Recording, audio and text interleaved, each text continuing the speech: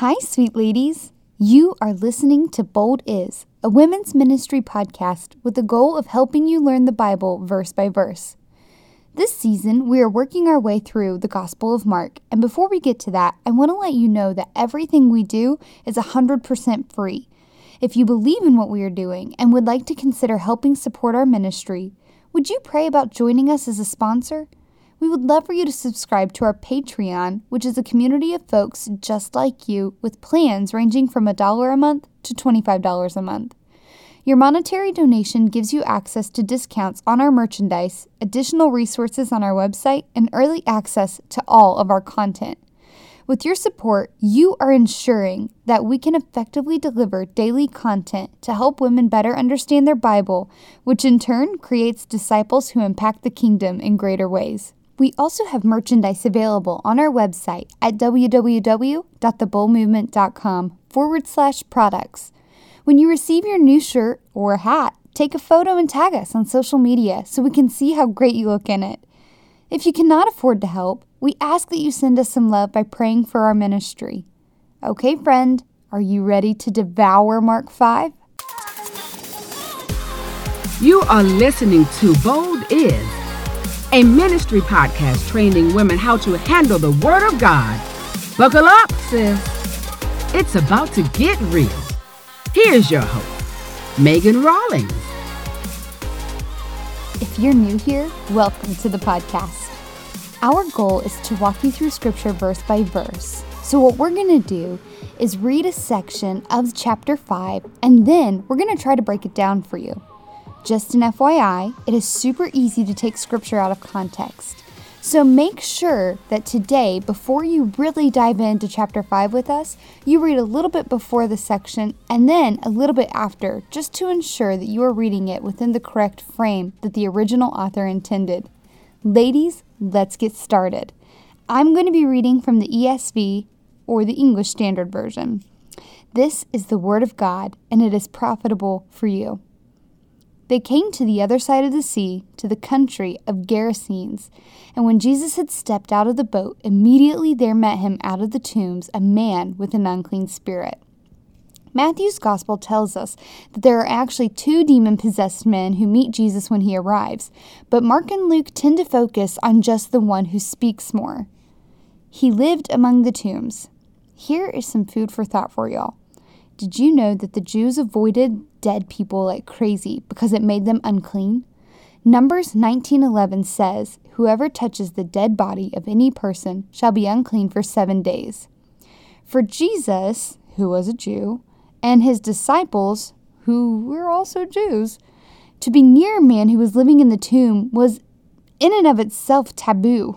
However, they were in a heavy Gentile-populated area, so it was probably pretty normal for the rest of the folks in that countryside. And no one could bind him anymore, not even with a chain, for he had often been bound with shackles and chains, but he wrenched the chains apart, and he broke the shackles in pieces. No one had the strength to subdue him. Night and day, among the tombs and on the mountains, he was always crying out and cutting himself with stones. I don't know how familiar you are with demonology, which is a fancy way of saying the study of demons, but I did a little research and wanted to make the following known. Baker's Dictionary says demons are created beings, personal, immortal, and incapable of reconciliation with God. They have great power as compared with humans, but little power as compared with God. God has given us authority over them so that in the name of Jesus, they must obey God's people, even as they must obey the Lord himself. Now, to be fair, there is nothing in Scripture that discusses explicitly the psychology or physiology of demon possession, but verse 5 gives us an indication that the demons possessing this man were capable of really harming him. Perhaps their hostility towards this man is rooted in the fact that he was created in the image of God. Verse 6, when he saw Jesus from afar, he ran and fell down before him, and crying out with a loud voice, he said, "What have you to do with me, Jesus, Son of the Most High God? I adjure you by God, do not torment me." Guys, I want to pause here for a second and discuss something with y'all. The demons who were possessing this man believed and knew that Jesus was Lord. They even confessed it. They were even talking to him. Does this sound like prayer to anyone else? However, there is no redemption for them. 2 Peter and Jude tell us that God did not spare them. So think about this. How amazing is it that the first time these angels sinned against God, he cast them out of his presence and condemned them to eternity in hell. However, when we sinned, instead of separating us for eternity, he became one of us and lived a perfect and sinless life to take our punishment so that we could have the opportunity to be forgiven. Mind blown yet? Let's continue in verse 8. For he was saying to him, "Come out of the man, you unclean spirit." And Jesus asked him, "What is your name?" He replied, "My name is Legion, for we are many." Are you aware that a Roman legion could consist of as many as 6,000 men? That means that it is possible for the amount of demons in this man, it could have been up to 6,000. I say up to 6,000 because there is a possibility that this is spoken in hyperbole. Let's go to verse 10. And he begged him earnestly not to send them out of the country. Now a great herd of pigs was feeding there on the hillside, and they begged him, saying, "Send us to the pigs, let us enter them." So he gave them permission, and the unclean spirits came out and entered the pigs, and the herd, numbering about 2,000, rushed down the steep bank into the sea and drowned in the sea. The herdsmen fled and told it to the city and in the country, and people came to see what it was that had happened. And they came to Jesus and saw the demon-possessed man, the one who had the legion sitting there clothed and in his right mind, and they were afraid. And those who had seen described to them what had happened to the demon-possessed man and to the pigs, and they began to beg Jesus to depart from their region. My boy Wearsby did it again, and I can't wait for y'all to hear the insight that he gives. So listen to this. He says, first, he demonstrated that he, being Jesus, demonstrated that the demons were real and that the deliverance was genuine. Second, he gave vivid proof that Satan is a destroyer, and that to Satan, a pig is as good as a man. If you surrender your life to Satan and sin, you end up living and dying like an animal. What a warning this was to those who saw it, but apparently they did not take it to heart, for they asked Jesus to depart from them. As the Creator, Jesus owns all things and can dispose of them as he sees fit. Finally, the destruction of the pigs revealed the spiritual condition of the people of the district. They would rather have their swine than have the Savior. Money was more important than the healing of the two men or the salvation of their souls. He also said, "Our Lord does not stay where he is not wanted," so he left. Verse 18.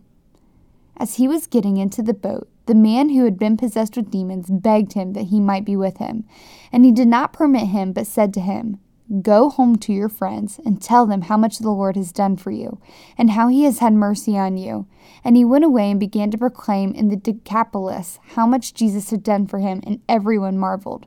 Okay, guys, why did Jesus say no to this guy? Are you ready for this? Because sometimes God uses you in the very place you destroyed your reputation. Listen to me. Jesus knew that this man was going to be most effective in sharing the gospel in his hometown. Girlfriend, sometimes we are most effective sharing the gospel in our hometown. And hear me out. Authentic Christian living starts at home, where people know us best. As Wearsby says, if we honor God there, then we can consider offering ourselves for service elsewhere. This man was such a mess that his local community tied him up in chains and let him live in a tomb. Think about that. A tomb is where you bury dead people. They were essentially saying, "You are dead to us."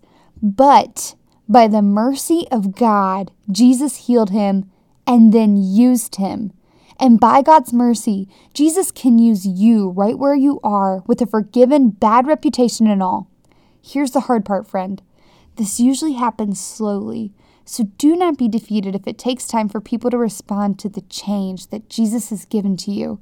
Show them every single day the mercy of God. Let's continue discussing his mercy with Jesus healing a woman and Jairus' daughter. And when Jesus had crossed again in the boat to the other side, a great crowd gathered around him, and he was beside the sea.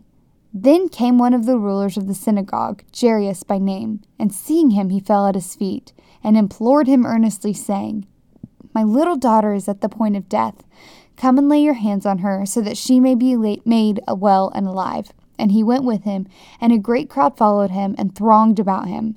And there was a woman who had discharge of blood for 12 years, and who had suffered much under many physicians, and had spent all that she had, and was no better, but rather grew worse. Let's talk about that.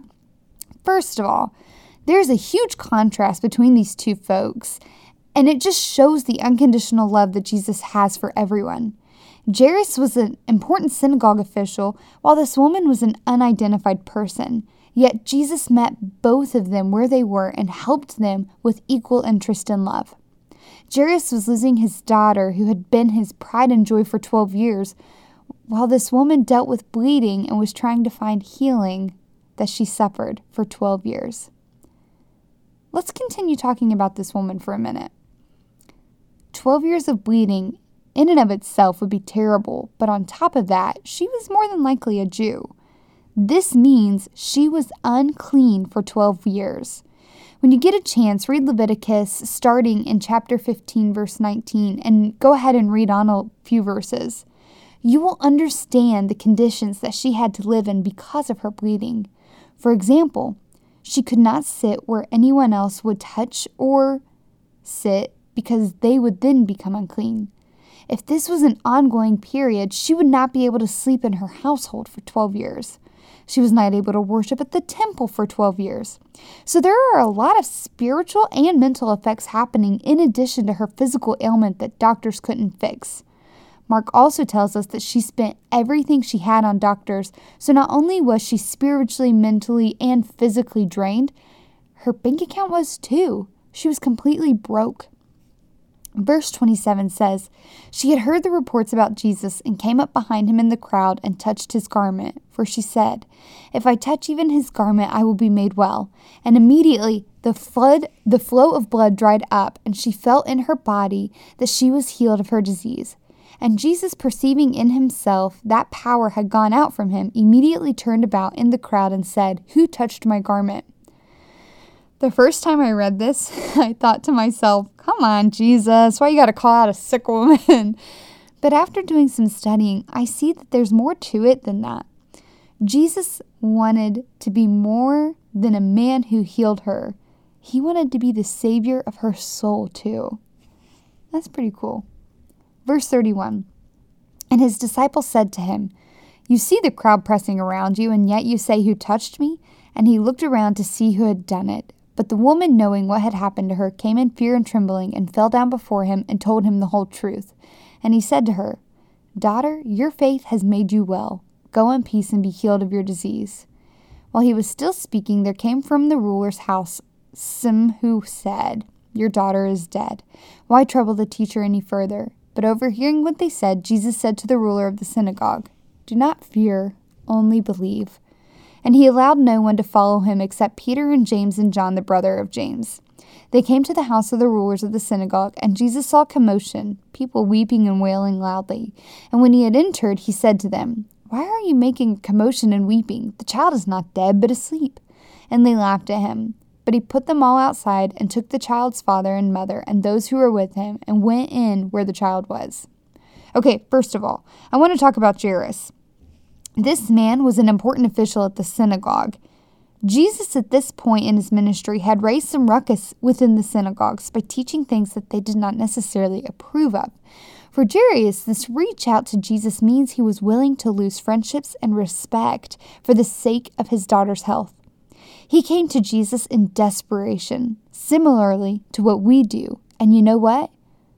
Jesus was still there, ready to meet him and help him in his time of need. Let's go on to verse 41.